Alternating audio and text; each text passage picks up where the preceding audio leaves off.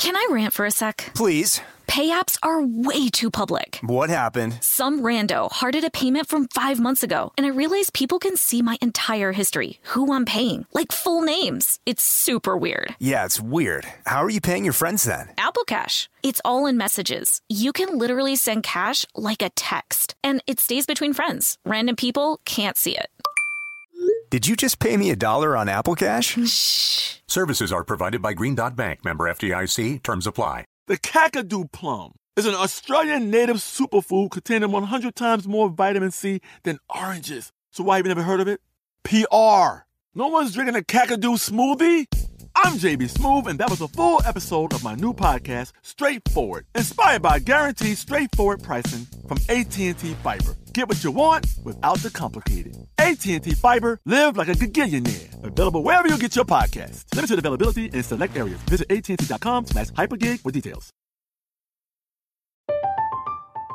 I'm Katya Adler, host of The Global Story. Over the last 25 years, I've covered conflicts in the Middle East, political and economic crises in Europe, drug cartels in Mexico.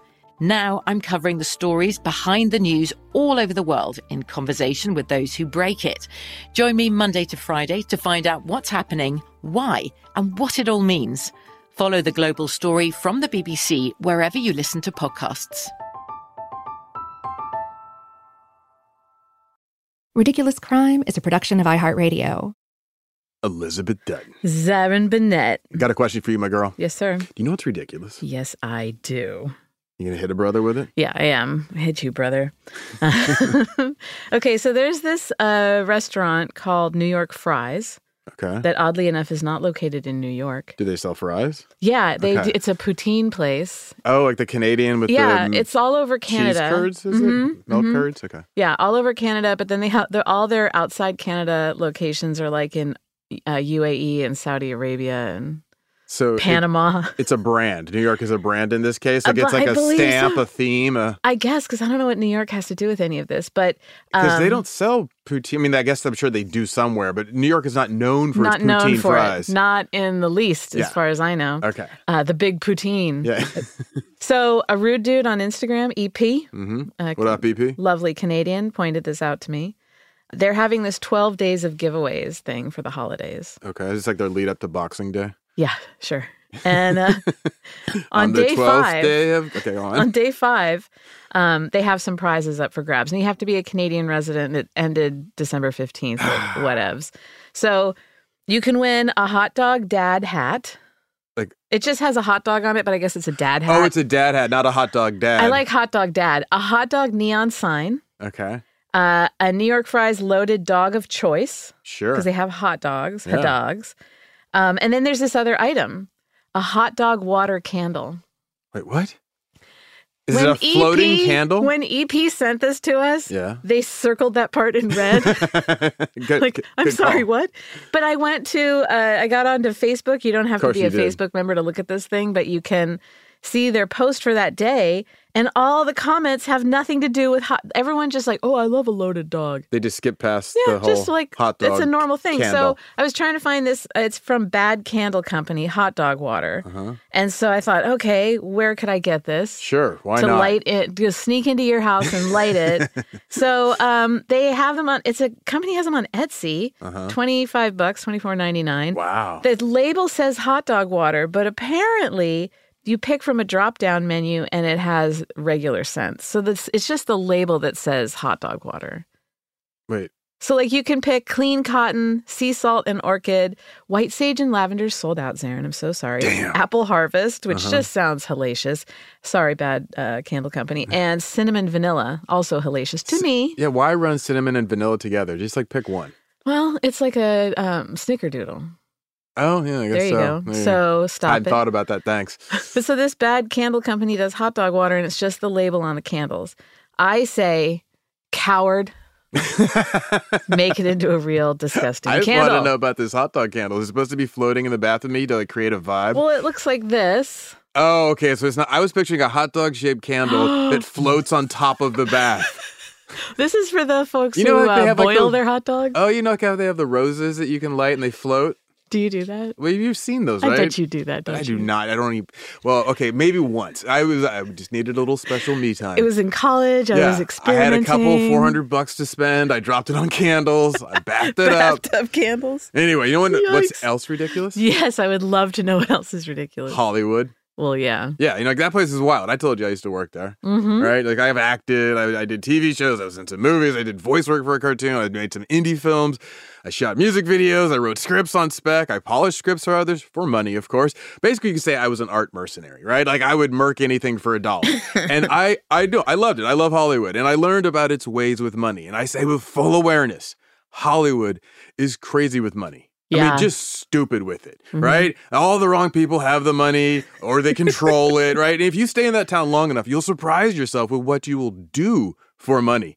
I mean, just ask anyone who hosts a game show. I mean, they did not come down there to host a game show. Anyway, these days, people are critical of like Nepo babies. You hear a lot of that, right? Yeah, Nepo babies. Nepo babies, yeah, right? And you make no mistake, Hollywood is a family business. That's one of its secrets you learn real quick. Oh, yeah. That and the place has a long memory, but a quick turnover, which is interesting because you're like, oh yeah, people come and go, but those who stay, they remember. Yeah. Right? Yeah. Now, and they also know each other. You have to keep that in mind, right? Which is ultimately why it's so hard to run a long con or become like a real good scammer in Hollywood. Oh, okay. You see my point? Yeah. But it happens, of course. I mean, of course it happens. Often. It happens often, right? But usually if you want to work as a scammer in Hollywood, you have to milk all the newcomers and all the egotists who they don't know any better, but they will pay you to tell them. You still have a chance to make it. Right. Right? Now, I know this all sounds a little dark and a little sad. I'm sorry about that. But Hollywood, it's a sunlit noir town, right? Make no mistake. So, Elizabeth, you ready to talk Hollywood crime? Zarin, yes, I am. We're going to get stupid with it. Yes. 3, 2, 1, action.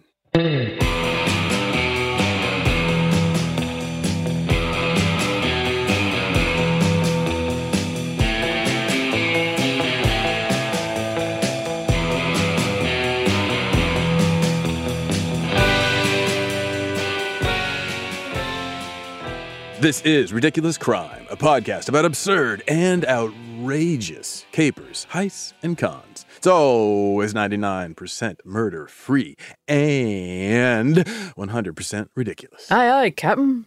Thank you.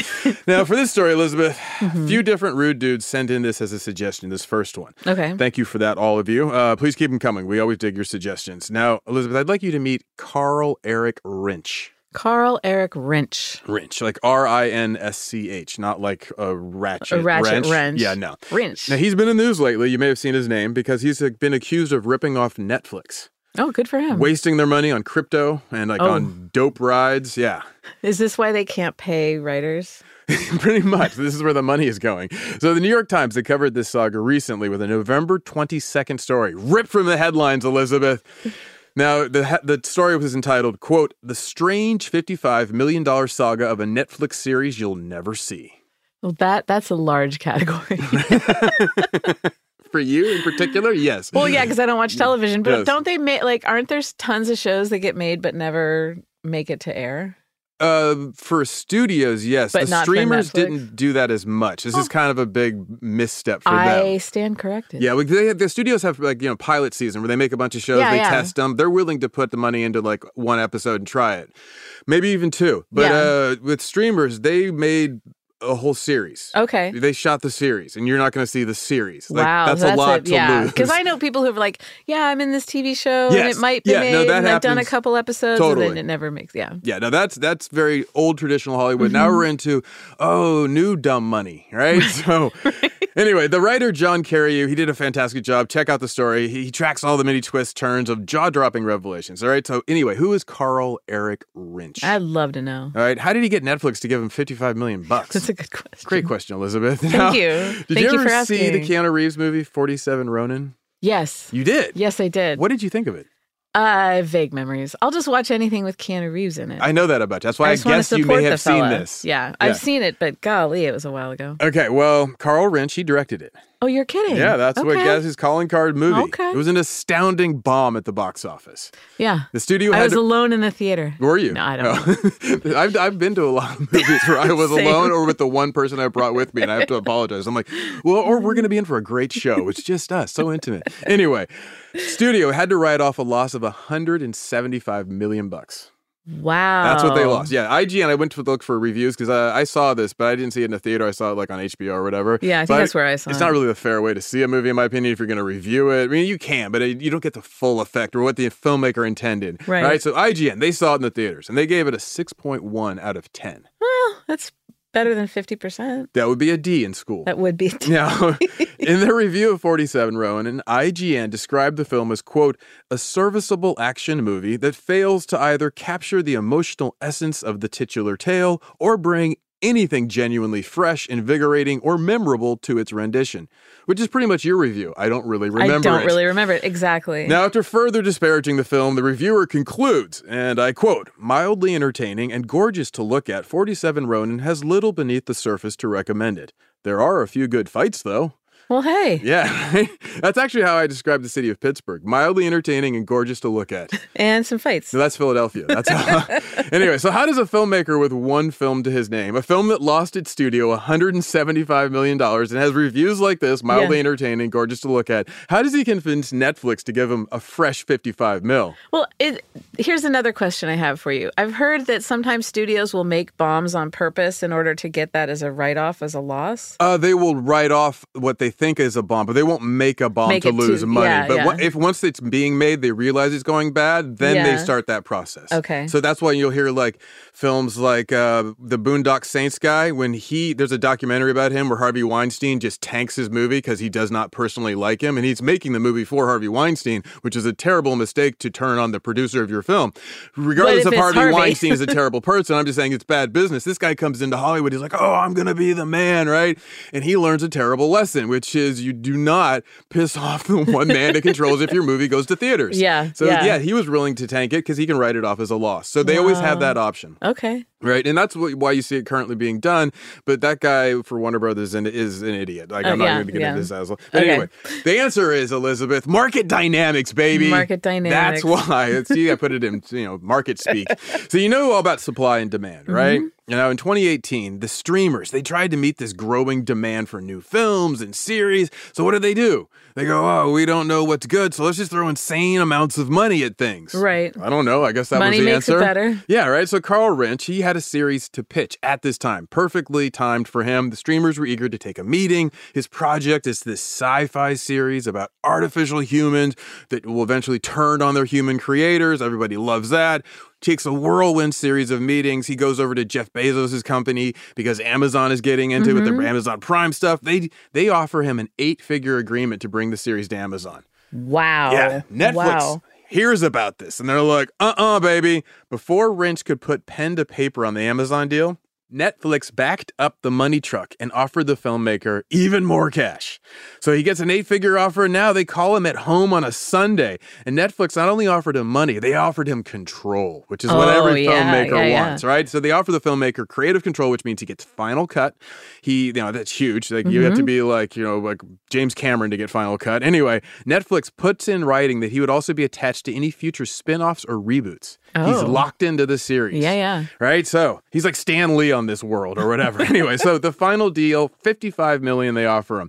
That big paycheck, it made business headlines, but it also apparently made business sense at the time because Netflix prayed in that capitalist way that their new show would spawn a whole creative universe. They're like, this is an initial investment. Yeah. This idea's got legs, right? So now, armed with this unheard level of control, the promise of future involvement, a huge payday, what does Carl Rinch do?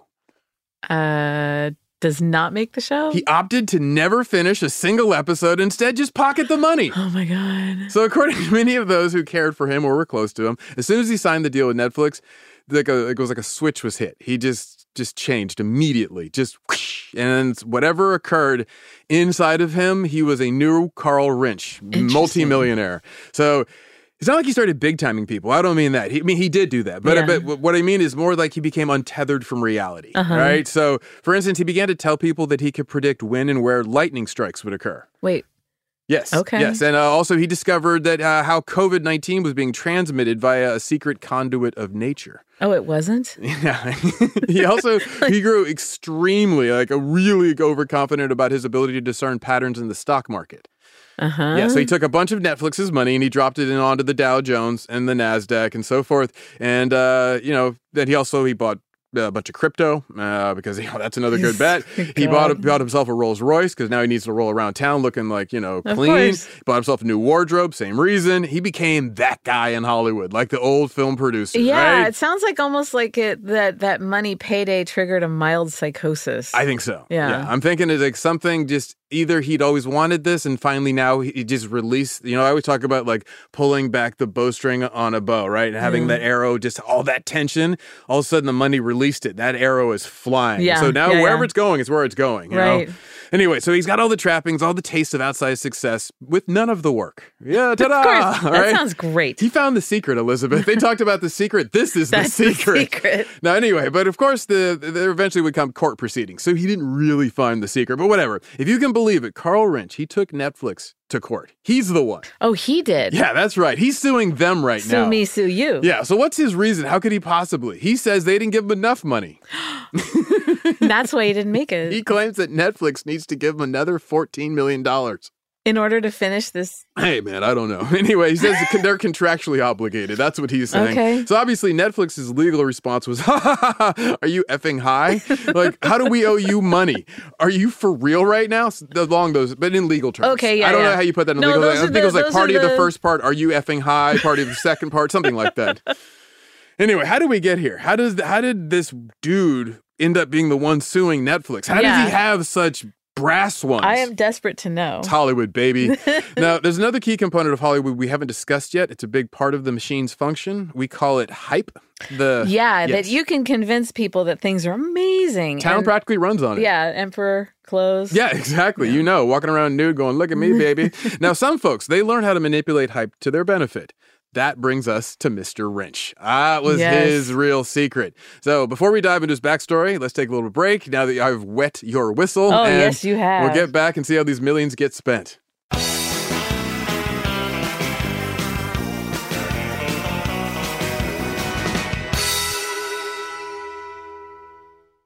Can I rant for a sec? Please. Pay apps are way too public. What happened? Some rando hearted a payment from 5 months ago, and I realized people can see my entire history, who I'm paying, like full names. It's super weird. Yeah, it's weird. How are you paying your friends then? Apple Cash. It's all in messages. You can literally send cash like a text, and it stays between friends. Random people can't see it.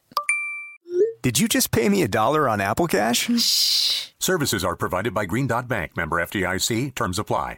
As you know, the world can be a dangerous and unpredictable place. With every crime I've studied, I've learned one thing. Your best line of defense is your vigilance and preparation. You don't want to worry, you just want peace of mind. That's why I recommend Simply Safe Home Security. For every ridiculous robbery and theft we talk about, it's pretty obvious the crimes could be avoided with a solid security system. A good home security system keeps people prepared and aware. Simply Safe is that system. It was named Best Home Security Systems 2024 by U.S. News and World Report. And it doesn't just protect your home from crime, it also alerts you to fire, floods, and other emergencies. They offer sensors and cameras backed by 24/7 professional monitoring for less than $1 a day. There are no contracts, and there's a 60-day money-back guarantee. Get 20% off any new Simply Safe system when you sign up for Fast Protect monitoring. Just visit simplysafe.com/ridiculouscrime. That's simplysafe.com/ridiculouscrime. There's no safe like Simply Safe. I'm Katya Adler, host of The Global Story. Over the last 25 years, I've covered conflicts in the Middle East, political and economic crises in Europe, drug cartels in Mexico.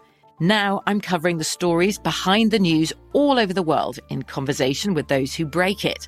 Join me Monday to Friday to find out what's happening, why, and what it all means. Follow The Global Story from the BBC wherever you listen to podcasts.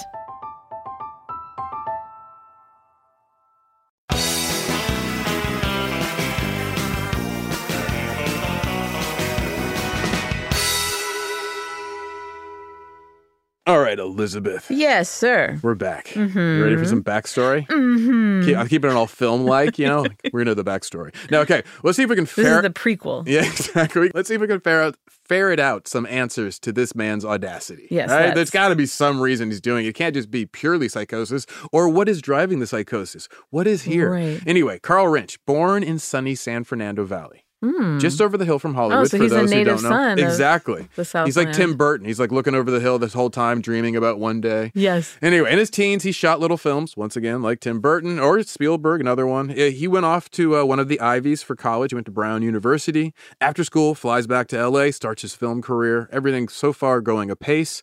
He gets a job working for Ridley Scott. Wow. Boom, boom, boom. Yeah, he gets to work for his production company, but the one that mostly shoots commercials. Okay. A lot of most film directors, they have a production company that shoots commercials, and that's a great way to get your start, young film people, working for those people shooting their commercials. They have to make money. So I watched some true crime documentary that I can't recall recently, because you know my memory. Yeah. But I remember it was produced by Ridley Scott. Oh, he does a lot. Me. Yeah, totally. He's, like I'm saying, the filmmakers do way more than just the stuff you see. They have to now. I mean, it's become an urgent need. Yeah. But for the longest time, like all of them, Steven Soderbergh, they all like shoot commercials on the side or have a production company that handles stuff. Yeah.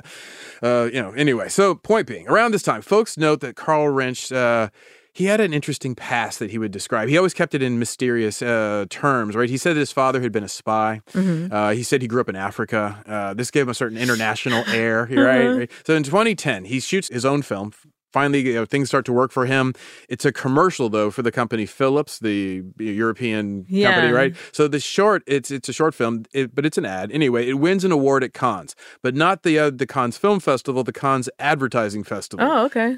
But he wins, right? Yeah. So this paves his way into a Hollywood director's seat. Boom, boom, boom. First project, he picks 47 Ronin. Film, looked great, but it had no heart, no center. We've covered that, right? One of the producers, Scott Stuber, he battled this first-time director and tried to bring him to heel. And at some point, Rinsch, he gets barred from the editing bay, like he loses control of his film.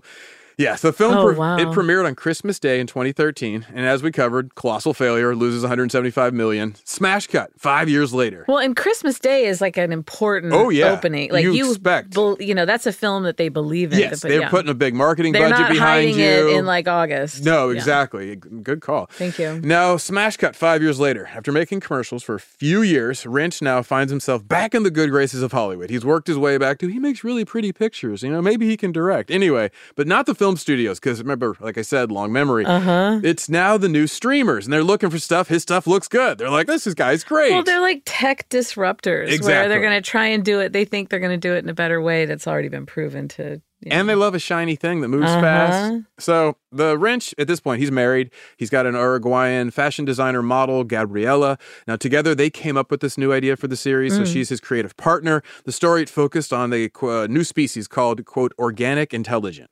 Okay. So this is OI, all right? So originally, the OI are designed to respond compassionately and efficiently to humanitarian crises, disasters, human needs of all kinds. The new species, of course, eventually turns on us, and and they try to wipe out humanity. Yeah, and of course, the idea being that we cause all the problems that OI must fix. Right. So the solution's obvious: fix the problem at the source. So anyway, you can hear the sci-fi potential. It's like Battlestar Galactica meets iRobot. Okay. All right. So potential buyers, they could see that for themselves. They're like, oh, dollar signs. Boom! I love this. Now, Rinsch, he pays for a small shoot to make sure that they can really see the potential, not just hear the idea and imagine the potential, but see it, moving and look slick and sexy. Yeah. He hires European actors and actresses. They shoot footage in far-flung places, Kenya, Romania. The shoots, they were punishing. One actor allegedly caught hypothermia and had to be hospitalized. He runs a rough set, from what I understand. Sounds like it. So despite the difficulties, setbacks, Rinsch, he believes in his projects. He seeks help. He turns over to 30 West. That's a production company that's run by a billionaire. Anyway, the billionaire's name's Dan Friedkin. Money gets advanced. Project goes on. And then Rinsch, he misses a deadline. He misses another deadline. Friedkin and his company, 30 West, are like, it's our project now. And they start trying to claim to it. They threaten they were going to seize the project, take it over, the Bond company or whatever. All the stuff you hear. So Rinsch, he turns to an old friend for help. Enter Keanu Reeves. Keanu. Man is like a living, Labrador retriever. You know what I mean? He's just so good. He's a very good friend of mine. Yes. And I say that because if you say things enough, it manifests. Totally.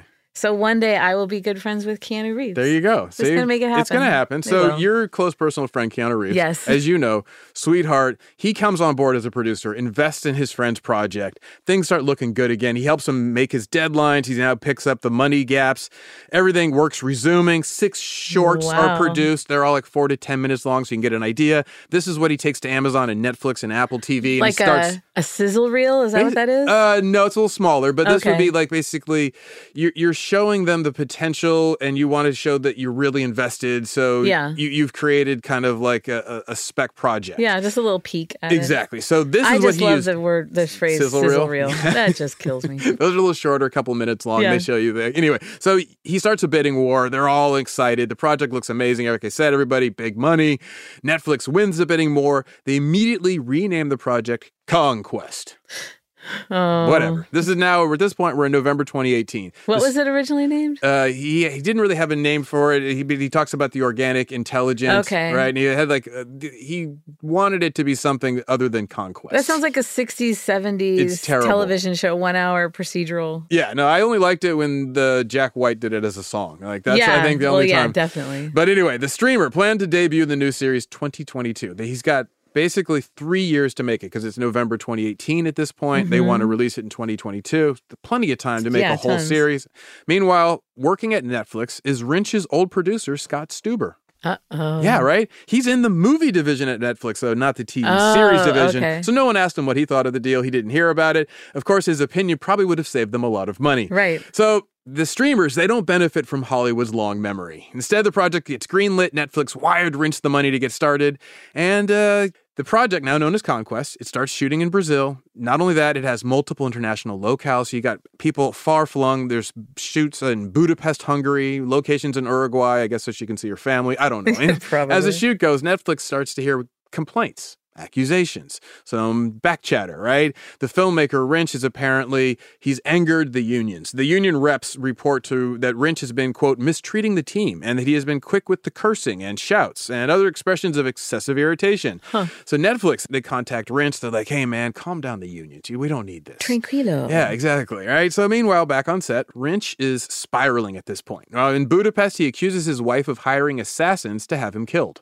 Uh-oh. Oh, yeah. Things are going bad, right? So Netflix has no idea. But anyway, in response, he starts gobbling up Vyvanse, the pills. It's a type of prescribed amphetamine. Yeah. So the side effects of this drug are mania, delirium, psychosis. It's just a winter drug, you know? Yeah. So it's like throwing fire on top of a already blazing fire. Yeah. Not just and then you throw some gasoline in just because you want to see the two really get along. So now that he's claiming his wife's trying to have assassins kill him, she reaches out to family, friends, people who care about him. They decide, let's stage an intervention. Good, good for them, right? It's needed sometimes. Oh, yeah, I've had to be there. And now, despite his allegations that she's trying to have him assassinated, wife lovingly does this, right? She invites Keanu Reeves to come and talk to his old friend. He shows up, like I said, good guy. Now, they all convince Wrench. He needs to go to rehab. He needs to accept help, right? He needs to get his life back together while he has this project going. He says, you know what, guys? I got too much work right now to do all that rehab you're talking about. Yeah. But how about this? I will hire a sober companion, and I will just have a one-man rehab moving around with me, and they'll keep me. This is like what John Belushi did at the end. He actually had, I think it was Joe Walsh from the Eagles as his sober companion. Oh, my God. Anyway. It's like the last person. So this guy's supposed to keep him on the right path, right? So a few days later, he fires the sober companion. He's like, I can't hang with this guy. He won't let me get high, or whatever. I don't know what he said. Then a few months later, COVID hits. So now his production gets shut down for a moment. They take a pause. He try to figure out how they're going to move on. Eventually, the productions get back to work with masks and regulations and so forth. He's still finishing this series on a 2022 deadline. Nothing has changed about that. Netflix is like, we gave you the money, but give us a show. Yeah. So at this point, Netflix has sunk $44 million into the series. They've left out a little bit, for finishing funds or for the back half. I don't know what the payment schedule was. Anyway, Wrench also at this point has blown numerous deadlines. Once again, he's back on, hey, what's a deadline? So what do you think Netflix says when Wrench comes to them and says, I need more money? This is not him now later suing, but in the process, he goes, hey, I need more money. Did they say yes? Well, can we see a script? What are we dealing with? They don't even know what he's shooting. So the series, which they had originally agreed to, was planned to be 13 episodes long. So now Wrench wants to make it twice as long. So with a second season. So Netflix is like, yeah, okay, sure. We'll send you more money. We know how they feel about second seasons. Yeah, right. Well, in this case, they actually go for it. They're like, oh, that's fine. Yeah, we like it. Second season. So they send him more money. And I mean a lot more money. They send him $11 million. Wow. They wire him the cash. What does he do with it? He needed this money. He pulls it out of the escrow account and he invested in crypto in the stock market. Oh my God. He drops $10.5 million of the $11 million into his Charles Schwab account, and he decides to play the options market because that's always a safe bet. Oh no. He places a bunch of risky bets. For instance, he buys shares of Gilead Sciences. Well, that was not bad. Good call, right? But he's convinced they're about to make a bundle on a new antiviral COVID drug, but others beat them to market, so he lost a bunch. He also bet on Standard & Poor's Index, the S&P 500. Yeah. A few weeks later, he'd lost $5.9 million of the $11 million. At this point, he also loses his wife. So she's like, look, I've had it up to here. I tried the intervention. Now you get the money. We get the project going. What do? You buy. And so he sat through an intervention. Oh, yeah, totally. Wow. Yeah. So you've been to one. Yeah, I've been to one. Yeah. Not fun. No. In June of 2020, wife and Wrench, they try to make like a last ditch. Can we pull the marriage and this project we've worked so hard to, can we get them all back on road? They take a drive through the Hollywood Hills. They're up there like on Mulholland, and he's gazing down at the city below, and then he looks up at the planes above, and he tells his wife that those are not planes, those are UFOs, and they're actually, quote, organic intelligent forces, and he's communicating with them, and she's like, oh, he's great. still popping them pills. Yeah, so around the same time, he texts his wife and shares a little secret. This is when he tells her, while he's driving. Yeah, he's like, hey, baby, I can predict lightning strikes. You just want to be careful coming up, right? And he's also, I now can predict volcanoes. So he's moving on. Yeah, he's got, volcanology under his belt. So in July, his wife's like, okay, I want a divorce. This is it. We're out. Yeah. Not only that, she informs Netflix that her husband is unhinged because he's her business partner. She's in on this. Right? She's like, he's unbalanced. He's unlikely to finish the production. Netflix execs are like, we had noticed some strange behavior. Now, when I say strange behavior, they had received emails where he's like, quote, the coronavirus signal is emanating from within the earth. And they're like, yeah, that is kind of some strange behavior. But you know how creatives are. Oh, God. So, yeah. And things get better, if you will, or worse, however you want to look at it for Netflix, because you might think this would spell the beginning of the end of this project at Netflix. One would think they were going to put this into turnaround, like they're going to put a pause on it. You would be wrong. Why? Because of the high turnover. Remember I mentioned earlier? Yeah. Well, Netflix reshuffled its executives, and they got rid of the executive who'd brought the project in, and the one who'd sent them all the money. She leaves Netflix. Yeah. So at this point, the new executive, who's now in charge of Conquest, they're like, can we see the footage? Because I'm now in charge. Yeah. And his wife's like, oh yeah, he's got the footage, and if I ask him for that, he may do things you don't like. He may come down to your office. I mean, you don't want that, right? And they're like, really? And he's like, oh yeah, he's fully paranoid, delusional. They're like, oh. Okay, well, that's cool. Then, so Netflix takes the other route. They inform the production that they're going to need their money back. So they're like, can we get our $55 million back? And so at this point, it's now March 2021. And things have changed for the streaming wars. So the subscribers at this point, the numbers have stalled.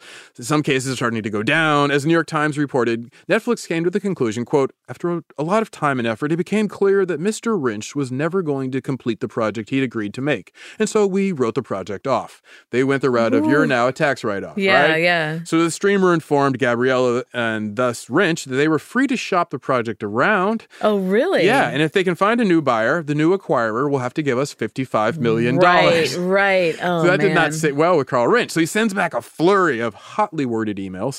Right. And he addressed the elephant in the room, his sanity. And he wrote to Netflix, to state it simply, I am of sound mind and body. At the point you're telling people that in an email. I was just going to say that. If you have to try and argue the fact that, you got it together. And you're not doing it in person, you're doing it in email. That's like 10 times worse. Oh, God. Anyway, so to his credit, he was looking crazy, but crazy like a fox. You see, while he lost a ton in the stock market, he also made a huge windfall on his crypto bet. Oh. Yeah, because he'd purchased a bunch of Dogecoin, and he invested $4 million into Dogecoin. But it turned out, I guess this is when Elon was helping to pump and dump it, because he sold off his holdings. His $4 million had bloomed into $27 million. Wow. Now he's on the come up. So did he pull it out? He pulled it out. And he wrote in some crypto forum I found, he's like, thank you, and God bless crypto. Oh, right? God. So at this point, he could have paid Netflix at least half of their money back. So what does he do, Elizabeth? Remember, he's getting divorced, right? So what does he do? Oh, he pays nothing to anybody. Yeah, exactly. So his soon-to-be ex-wife, Gabriella, she hired a forensic accountant who unearthed the whole trail of where all the money went, because it wasn't like he was hiding it well. Right. So according to the New York Times, Wrench purchased, quote, 5 Rolls Royces, a Ferrari, a $387,630 Vacheron Constantin watch, and millions of dollars worth of high-end furniture and designer clothing. Wow. Final sum, $8.7 million. To his wife's lawyers, he claimed that the money was not his. and that the cars, the wardrobe, even the watch, the furniture, they were all props for conquest, and thus they belonged to Netflix, and they could not be part of any divorce agreement. Well, then Netflix is like, can we have it back? Exactly. Meanwhile, in his arbitration with Netflix's lawyers, he argued that the money is his, and that not only that, Netflix is contractually obligated to owe him $14 million. So Netflix's lawyers held the position, we disagree. And at this point, the parties they're still in court. So in July of this year, Netflix's lawyers argued that any monies promised to Wrench were contingent on his meeting production schedule deadlines, which he's thus far blown or ignored. Personally, I'm betting on Netflix to win this one. What do you think, Elizabeth? I would second that. Now, since we don't have closure on this story, I thought I'd share another tale of a con artist who tried to finesse Netflix for millions. Only this next cat, he pretended he was in business with Netflix so he could convince investors that he had their backing. Now, how do you think that played out? Not good, Bob. I'll give you a hint. He's on this show. So let's take a little break, and we'll be right back, and I'll tell you the story of Adam Joyner.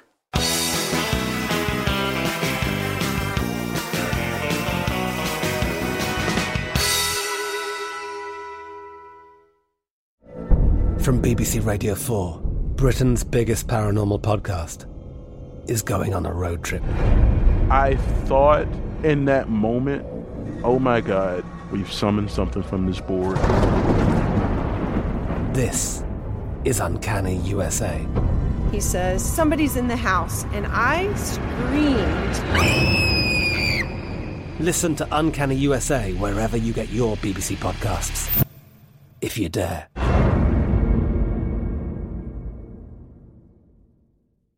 Hello, it is Ryan, and I was on a flight the other day playing one of my favorite social spin slot games on ChumbaCasino.com. I looked over at the person sitting next to me, and you know what they were doing? They were also playing Chumba Casino. Coincidence? I think not. Everybody's loving having fun with it. Chumba Casino is home to hundreds of casino-style games that you can play for free anytime, anywhere, even at 30,000 feet. So sign up now at ChumbaCasino.com to claim your free welcome bonus. That's ChumbaCasino.com and live the Chumba life. No purchase necessary. VGW. Void where prohibited by law. See terms and conditions. 18+.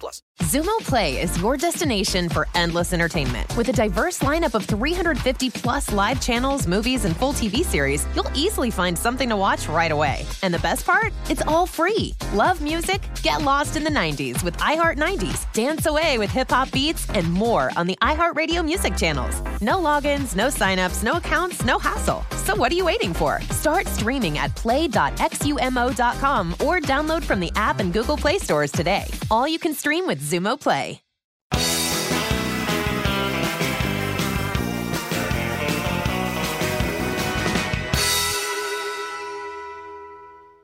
All right, Elizabeth. Yes, Darren. We're back. Yes. Elizabeth, I'd like you to meet my friend and neighbor, Adam Joyner. Hi, Adam. Yeah, that name sounds familiar. Yeah, I don't know. Maybe you know him. I covered this guy's story as a journalist, and maybe you heard me talking about him in the past. I went to court, and I sat there as he had to face justice. Yeah. I got to watch his moments, right? Yeah, and having seen his whole vibe in person, I'm super surprised that he thought he could pull this off. Like, I'm just saying that, right? Anyway, Adam Joyner, dude's 38 to 41 throughout this, right? So anyway, late 30s, early 40s. Okay. So he was your typical Hollywood hopeful, right? He came to town with an idea for a film, and he firmly believed he just needed to find a few investors, a Hollywood insider, someone who'd give him a chance, someone who could shepherd his film through the production process, and then boom, boom, boom, he'd be the newest Hollywood hit filmmaker, right? The success story.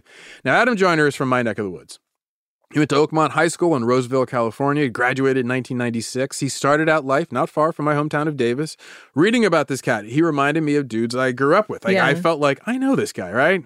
So anyway, Adam Joyner has this idea for a film. Oh, actually, no, that's not right. It was his brother's idea. His brother had an idea for a film. And his brother wrote up a feature script for this story he called Legends. And according to IMDb, the would-be film was going to be an anachronistic mashup of legendary and historical figures from 19th century America, such as Davy Crockett, Calamity Jane, Paul Bunyan, and John Henry.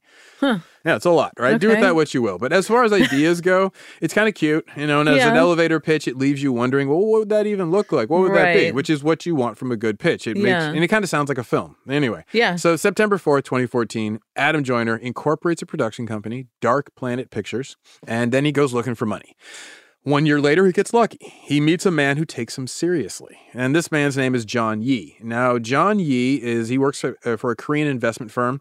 He was curious about this film project, and he's like, this sounds like this could go. It's got legs. And Joyner's like, oh, yeah, totally, man. So this is because Joyner is lying to him, right? And he's telling him he has a distribution agreement with Netflix, and he's just looking for investors. It's not that the guy's sparking to his idea. He's sparking to the conditions of his idea. Yes. Now, Yee is intrigued, and he approaches an investment guy he knows, Paul He, and his buddy Paul works at Korea Investment Partners Company, or KIP, and they're who ends up investing in this project. And projects like this. I've worked with Korean investors like this. So Paul He, he's located in Korea. Joyner is in California. They primarily talk over emails, a few phone calls. September 9th, 2016, Joyner emails Paul, and he informs him, quote, things have begun to pick up steam with Netflix as a potential investor in the film. I have another meeting with them this week.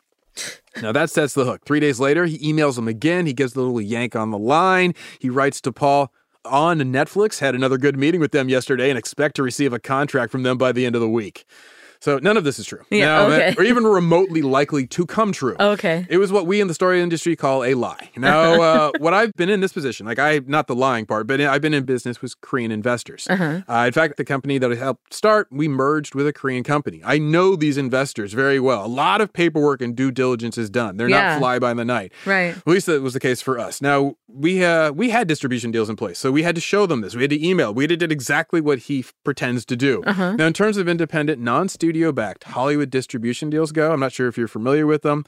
It often plays out like this. A production company will secure a distribution deal with domestic or possibly foreign distributors before a single frame has been shot, before actors have been cast, anything. Yeah. And then the company they take this guaranteed distribution agreement around to like groups of dentists or whatever, and they raise money. And then they're willing to kick in on this high-risk investment, and then once you get the movie going, the studios will then come along and purchase that. That's how an indie film gets picked up. Okay. So you make the movie up with other people's money, and then the studio basically recoups, and now the investors get that first bit, and then they also will get money if it goes to theaters. So it's good for them, but not all movies get picked up. So they're betting on you can get it through the process. Yeah. So it wasn't unusual for Joyner to be doing business the way he's doing it, right? The Korean investors were like, sure, okay, so show us the deal. If you have a deal, he did not have a deal. Now, but he hoped his lies would eventually catch up to reality. That was, I think, his goal. Now, the Korean investors, they were going to wire him millions of dollars for a production. So they asked for confirmation of the deal with Netflix. And Paul wrote to Joyner, per our conversation, please ask someone at Netflix to fax it again tomorrow and also send it to the Gmail's account below from Netflix domain email. Yeah. Right? Very clear. At this point, Joyner's so close to the money, he can practically smell it. So he just needs to send over one email. And so he does. April 7, 2016, a fax arrives in Korea. The cover letter says that it serves to, quote, confirm an agreement between Netflix, Inc. and Dark Planet Pictures, LLC, executed on March 31st, 2016. The fax is signed by a man with the title of Vice President, Business and Legal Affairs, Content Acquisition for Netflix. Okay. Right? And to further seal the deal, Joyner forwards an email from this same Netflix executive. The email arrives sent from a Netflix email domain. In the forwarded email is the distribution agreement, and it's signed by a third Netflix executive billed as the chief content officer. It all looks legit. Right. Not that hard to fake, though. I can just tell you that right now. Okay. Yes. So to fully set the hook, Joyner forwards an email from a second Netflix executive, also from a Netflix domain account, obviously, and the exec says, looking forward to making this movie. Wait, so he's forwarding. They're not direct. Exactly. Okay. He's forwarding emails. So due to the opaque nature of business in Hollywood, Paul and his Korean investment firms, they can't really confirm who these Netflix are and who would be involved, who would be in charge. So they're relying on these forwarded email chains for veracity and also the faxes and the signed distribution. I mean, it looks pretty good on paper when there's a bunch of them together. In conglomerate, it looks legitimate. Day of deliberation later, the Korean investment firm signs an investment deal with Joyner. The investment is $8 million.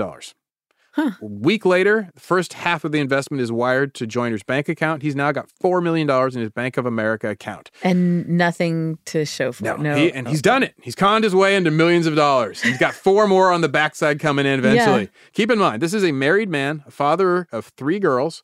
And the crimes he's engaging in, wire fraud, false, accounting, so forth, is a maximum sentence of 20 years behind bars in federal prison he's setting himself up for. Oh, God. At this moment, though, he's not thinking about any of that. No. Because he's got $4 million of other people's money, Elizabeth.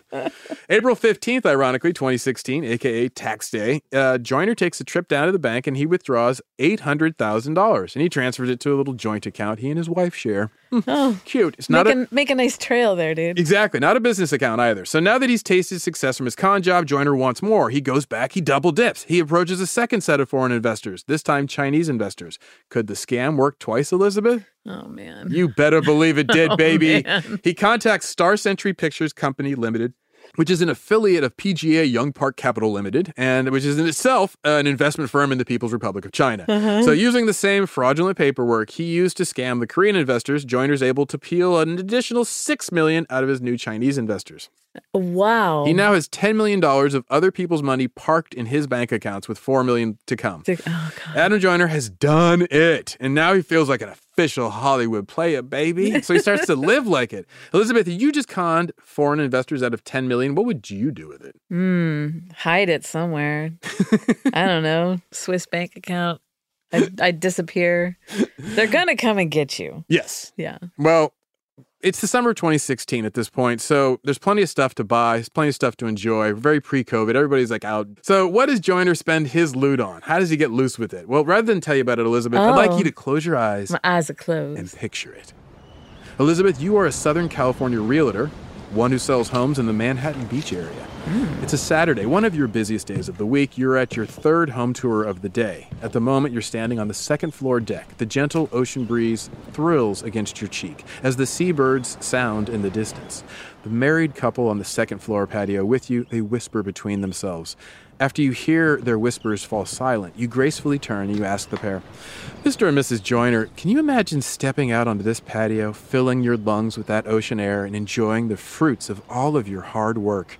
The husband looks at his wife. His smile is wide, proud. He replies, I sure can. Now, the house is one of your long daddies. You're hoping to move soon? Yeah, this Manhattan Beach dream home is 4,265 square feet. Dang. It boasts 5 bedrooms and 5 baths. The price tag for this beauty? $5.35 million. The pictures don't do the place justice. Also, the all-white on white with touches of slate and gray, that decor, that wasn't your idea. But anyway, that said, here are a few pics so you could describe what you're looking at in realtor terms. Like, could you sell me on this, Elizabeth? Oh, sure. Well, I happen to have the description of the dream home from Zillow. Oh, perfect. You know I love Zillow. Inside this California Dream Beach house, you discover that the ground floor features a large family room, secluded bathroom suite, mudroom, and 3-car garage. The second level showcases a striking vaulted beam ceiling, great room with fireplace, private office, gourmet kitchen with top-of-the-line appliances, dining nook, walk-in butler's pantry, cozy den with fireplace, and a barbecue deck. Okay, you got my attention. I'm listening, but like the Joyners, I'm still on the fence. Make me want to wire my money. Okay. Located in the heart of Old Manhattan, the hidden gem of the Sand section, this peaceful enclave is the only area of MB that offers tree-lined streets with sidewalks and parking on both sides of the street. The ideal northwest corner lot location allows for abundant full-day natural light, panoramic hill section views, and a beautiful bank of lush landscaping along the eastern side yard. Ah, yes, talk that talk. You know what I think the key is? If you're paying $5.5 million, you want trees on both sides of the street. Oh, God, yes. I mean, come on now, come right? Come on. Okay, well, here's what the houses look like in full living color. Feast your eyes on that. Oh, wow. From the outside, it just looks like a steamship, like a paddle boat steamer on the... Totally. And then those are bushes. Those aren't trees on that side of the street. Exactly. And it's just like white anemic. White on, it looks like Tyler Perry designed this place. I would like to see a cluttered home. For, like, rich people. You know, he's like, here, I think this is what rich people like. That's not good, dude. No, it's not good. Well, anyway, as the tour of the Dream Beach home nears its end, you take a read of the couple. You can't tell if they're into it or not. Back downstairs, you point out the ground level patio and casually compliment the prospective buyer. You say with a smile in your voice, you seem like the kind of husband who'd really appreciate having your own barbecue deck. Mrs. Joyner shares a look with her husband. They both smile, a conspiratorial grin. Seems you hit your mark. To seal the deal, you say, and Mrs. Joyner, if I'm guessing right, I'm betting you may want to keep some of the all-white furniture. She nods enthusiastically. Sure looks like you've made your sale, Elizabeth. Oh, so God. you go for broke, and you say, if you guys want to make it official, like right now with an offer, I happen to have a bottle of champagne in the fridge and some champagne flutes. Shall I do the honors? after you call your office with their offer on the dream beach house, you all cheers. I hate myself. Well, you did it, Elizabeth. We did it. You just helped the Joiners spend their ill-gotten gains. They got 2 kids. They're going to keep the all-white interior. 3 girls. Good luck. Yeah. Good luck. Luckily not 3 boys. So anyway, to purchase, girls can be messy too. Don't get me wrong. But for everybody, I'm not a parent, but from everything I hear, if you have 3 boys, good luck with your home. And if one of them's a toddler... Oh, yeah. Forget definitely. about it. Oh, yeah. No, forget about it. For sure. I mean, I don't mean to be like, undercutting the kind of messes girls can make. I can be just as messy as a man. You are right. More so. Yes, even more so. Now, 3 weeks after all of this, he was wired $6 million from his Chinese investors, Star Century. So Joyner pulled that money back out immediately, and he transferred $160,500 to his California investor escrow company. Then that was a deposit on the home he just bought from you. Wow. Wait, what was his deposit? $160,000. That was like his I see. It's this is mine. Yeah. It wasn't a down payment. It's I can't remember what it's called. Yeah. Honestly, and I don't care what it's called. What I don't get is it sure seems like even though he's now fully blowing his wad of other people's money on a home for his family, it seems like Adam Joyner still planned to make his movie Legends because he's starting to reach out some real hitters. Like enter the true Hollywood players, Elizabeth. Uh-oh. Yeah, this cat Keanu? No, he's already circling. No, not in this story. The cat that Joyner approached to make his dreams come true is this dude named Don Murphy. Now, if you're deep into film history, you know Don Murphy, but unlikely for most other people, I'll just explain it. Joyner plans to pay Don Murphy to shepherd his film forward and make the necessary connections and introductions to Hollywood heavyweights, right? So Don Murphy is one of those like gruff old school producer types, right? They kind of used to like stink of cigars, and he'd produced Natural Born Killers for Oliver Stone, right? Okay. In fact, he'd taken the script from a young Quentin Tarantino who was trying to break into Hollywood at this point, and he convinced Oliver Stone to come aboard and to direct it. So he makes it, much to Tarantino's dismay, and because he lost control, and that's where he started being like, I'm going to lock down everything. Anyway, Don Murphy later went on to produce movies for Michael Bay. He's that kind of guy. Oh, okay. So Adam Joyner contacts Don Murphy. He's like, I want to blow stuff up. I got money. And he's like, what do we do? And he's like, so he asked them, do for me what you did for Tarantino. And he's like, no, Don Murphy's like, sure, kid, but it'll cost you $1 million. Specifically, he said $1.2 million. Okay, very precise. No, I act like he's some cigar-chomping 70-year-old. This dude is a Gen X producer. He was born in 1967. Oh, wow, so, okay. Yeah. So Joyner's stoked. They're close enough in age that they get each other. So he sends an update to his investors. He tells Paul that he, quote, was expecting to secure Don Murphy by this Friday to be our, quote, name producer for the film. Don has done all the Transformer movies and several others. He has discussed wanting to bring in Michael Bay to direct, so we plan to explore that. Oh, God. So none of this is true. That wasn't just kind of untrue, it was patently false. Anyway, Joyner transfers the first installment to an escrow account to be transferred to Don Murphy. Meanwhile, that same summer, he finally closes in on his new beach house. He transfers $5,192,916.92 to the California investor escrow. And then, about 5 weeks later, on September 12th, Joyner transferred another $120,000 into the joint account that he shared with his wife. I assume this is to decorate and furnish the home. Probably. Right? I got to get more all white furniture. So anyway, in total, Joyner at this point has transferred $920,000 to his personal joint account as well. And he has dropped 5.3.5 on the Manhattan Beach Dream House. In total, grand total, $6.27 million. Also throw in the $1.2 million he's promised Don Murphy. So all of this in his prior transfers and all that, it leaves a tidy sum of $3.126 million for his Legends movie. Okay. Not a lot left. Not a whole lot. Guess what happens next? Enter Steven Spielberg, Guillermo del Toro, and Oscar hopeful Bradley Cooper. What? Yes. So if you're going to distract someone, Elizabeth, it helps if you have a shiny object. And it doesn't have to be literally shiny. It can be Steven Spielberg shiny, right? So that's what he does. He needs to catch their attention. And those names did it. See how you popped up? Oh, yeah. On October 1st, 2016, Adam Joyner sends a new update to his Asian investors. Specifically, he tells them, we agreed to terms verbally yesterday with Guillermo del Toro and his agent. This was another lie. Oh, totally. It's the one he told to buy himself some time. So months pass. No new deals are announced. He's still trying to get Don Murphy to make this happen. No director signs on to the project. Don Murphy's got his money, but ain't nothing happening. So his investors grow anxious. Joyner decides to up the wattage of the star power. He brings in Bradley Cooper and Steven Spielberg. He says he's shopping the project to Spielberg's company, Amblin, and it looks like Steven is talking about bringing Bradley aboard. And of course, Bradley Cooper, not Brad Pitt. You don't want to keep your Brad separate. Sure. So Joyner informs his investors what this all means. He'll need to cancel their Netflix deal so they can jump to Universal and Spielberg's company. Then he sends over a new memorandum of understanding, so that way there's paper. The truth is, there's no deal with Spielberg. Not in place, not in distribution, not in the wind, not in talks, nothing. Just like in reality, there's no Netflix deal. And now there's no longer even an imaginary Netflix deal. So there's just nothing. So this is a problem for his Asian investors. Yeah. They want their money back. So that's going to be difficult unless they want a beach house in California. So what are you going to do? Joyner goes for broke. He turns around and he asks for more money. He's like, you want your money back? I want more money from you. And they're like, what? He must be onto something. There's no way anybody would ask us for money if they were conning us. Who would do that?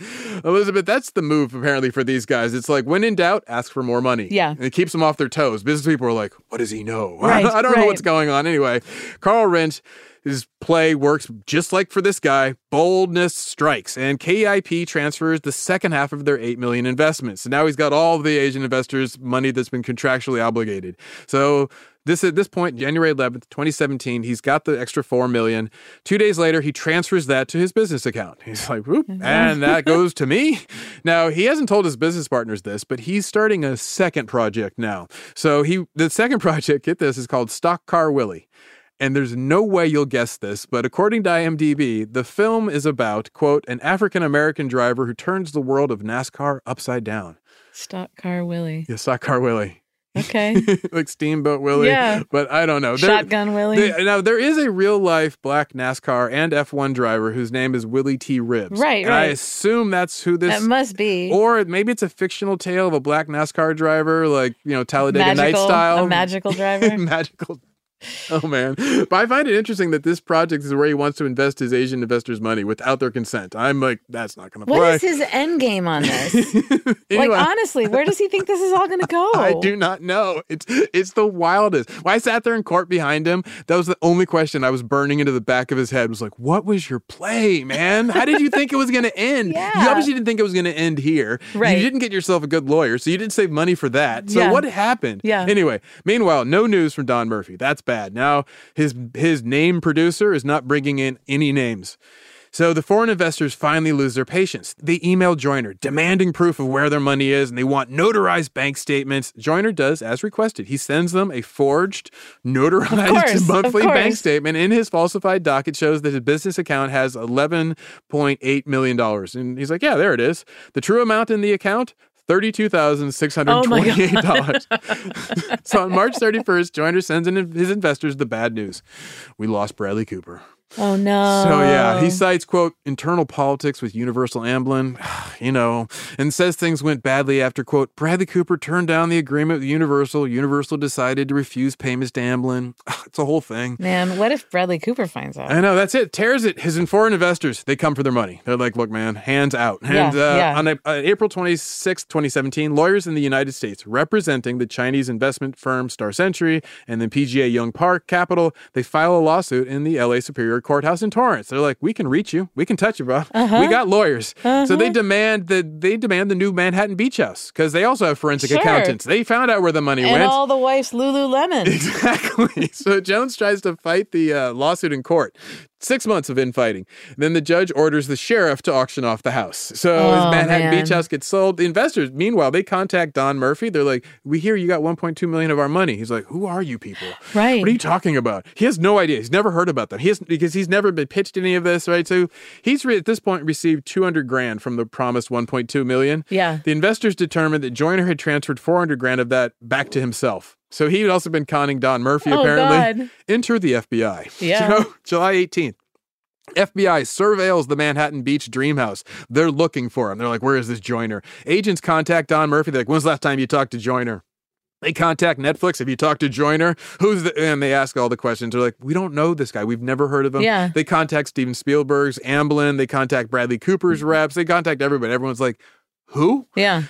August 27th, FBI returns to the beach house to arrest Adam Joyner. They have all their ducks in a row now. he's away on vacation with his family. Perhaps he wanted one last long look at freedom before he's going to spend the rest of his life in federal prison. Anyway, he contacts the FBI after he hears that they're looking for him via his lawyers, and he arranges his own arrest.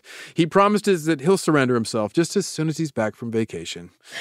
This is the only promise he keeps. He does surrender himself. Yeah. So now, did he really think he could sit in his ill-gotten beach house and be like telling his overseas investors, "Come at me, bro"? Yeah. I mean, like that's what I love. What did he think was going to happen? That was his approach. He really was like, "Look, we're done. You They're guys, far away. This is done. This is over." He sent them emails of like, "Don't contact Don Murphy anymore. I heard you contacted. Don't do that.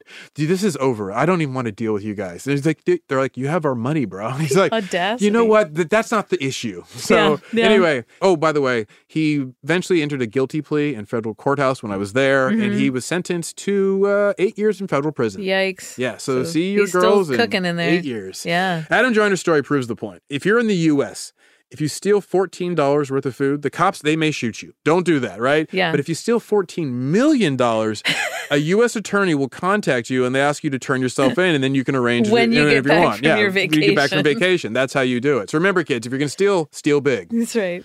Anyway, that's it. That's all I got for you. What's our ridiculous takeaway, Elizabeth? Hollywood's wow. I told you, get stupid with it, right? Exactly.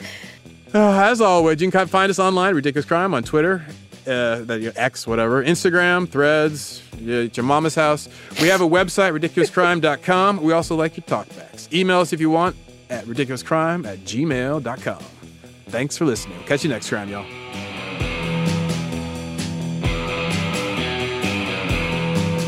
Ridiculous Crime is hosted by Elizabeth Dutton and Zarin Burnett. Produced and edited by the Steven Spielberg to our Bradley Cooper, Dave Kustin. Research is by Marissa. Can we get a grant for our documentary? Brown and Andrea, I think my German investors will love this song sharpened here. Our theme song is by Thomas. I got a group of dentists in Toledo who want to invest. Lee and Travis. I have a bunch of podiatrists from Pasadena looking for a film project. Dutton. The host wardrobe provided by Botany 500. Executive producers are Ben Cecil B. DeBolin and Noel Always Bet on Brown. Ridiculous crime. Say it one more time. Ridiculous crime. Ridiculous Crime is a production of iHeartRadio. For more podcasts from iHeartRadio, visit the iHeartRadio app, Apple Podcasts, or wherever you listen to your favorite shows. I'm Katya Adler, host of The Global Story. Over the last 25 years, I've covered conflicts in the Middle East, political and economic crises in Europe, drug cartels in Mexico. Now I'm covering the stories behind the news all over the world in conversation with those who break it. Join me Monday to Friday to find out what's happening, why, and what it all means. Follow The Global Story from the BBC wherever you listen to podcasts. With Lucky Land Slots, you can get lucky just about anywhere. Dearly beloved, we are gathered here today to... Has anyone seen the bride and groom? Sorry, we're here. We were getting lucky in the limo and we lost track of time. No, Lucky Land Casino, with cash prizes that add up quicker than a guest registry. In that case, I pronounce you lucky. Play for free at LuckyLandSlots.com. Daily bonuses are waiting. No purchase necessary. Void where prohibited by law. 18+. Terms and conditions apply. See website for details.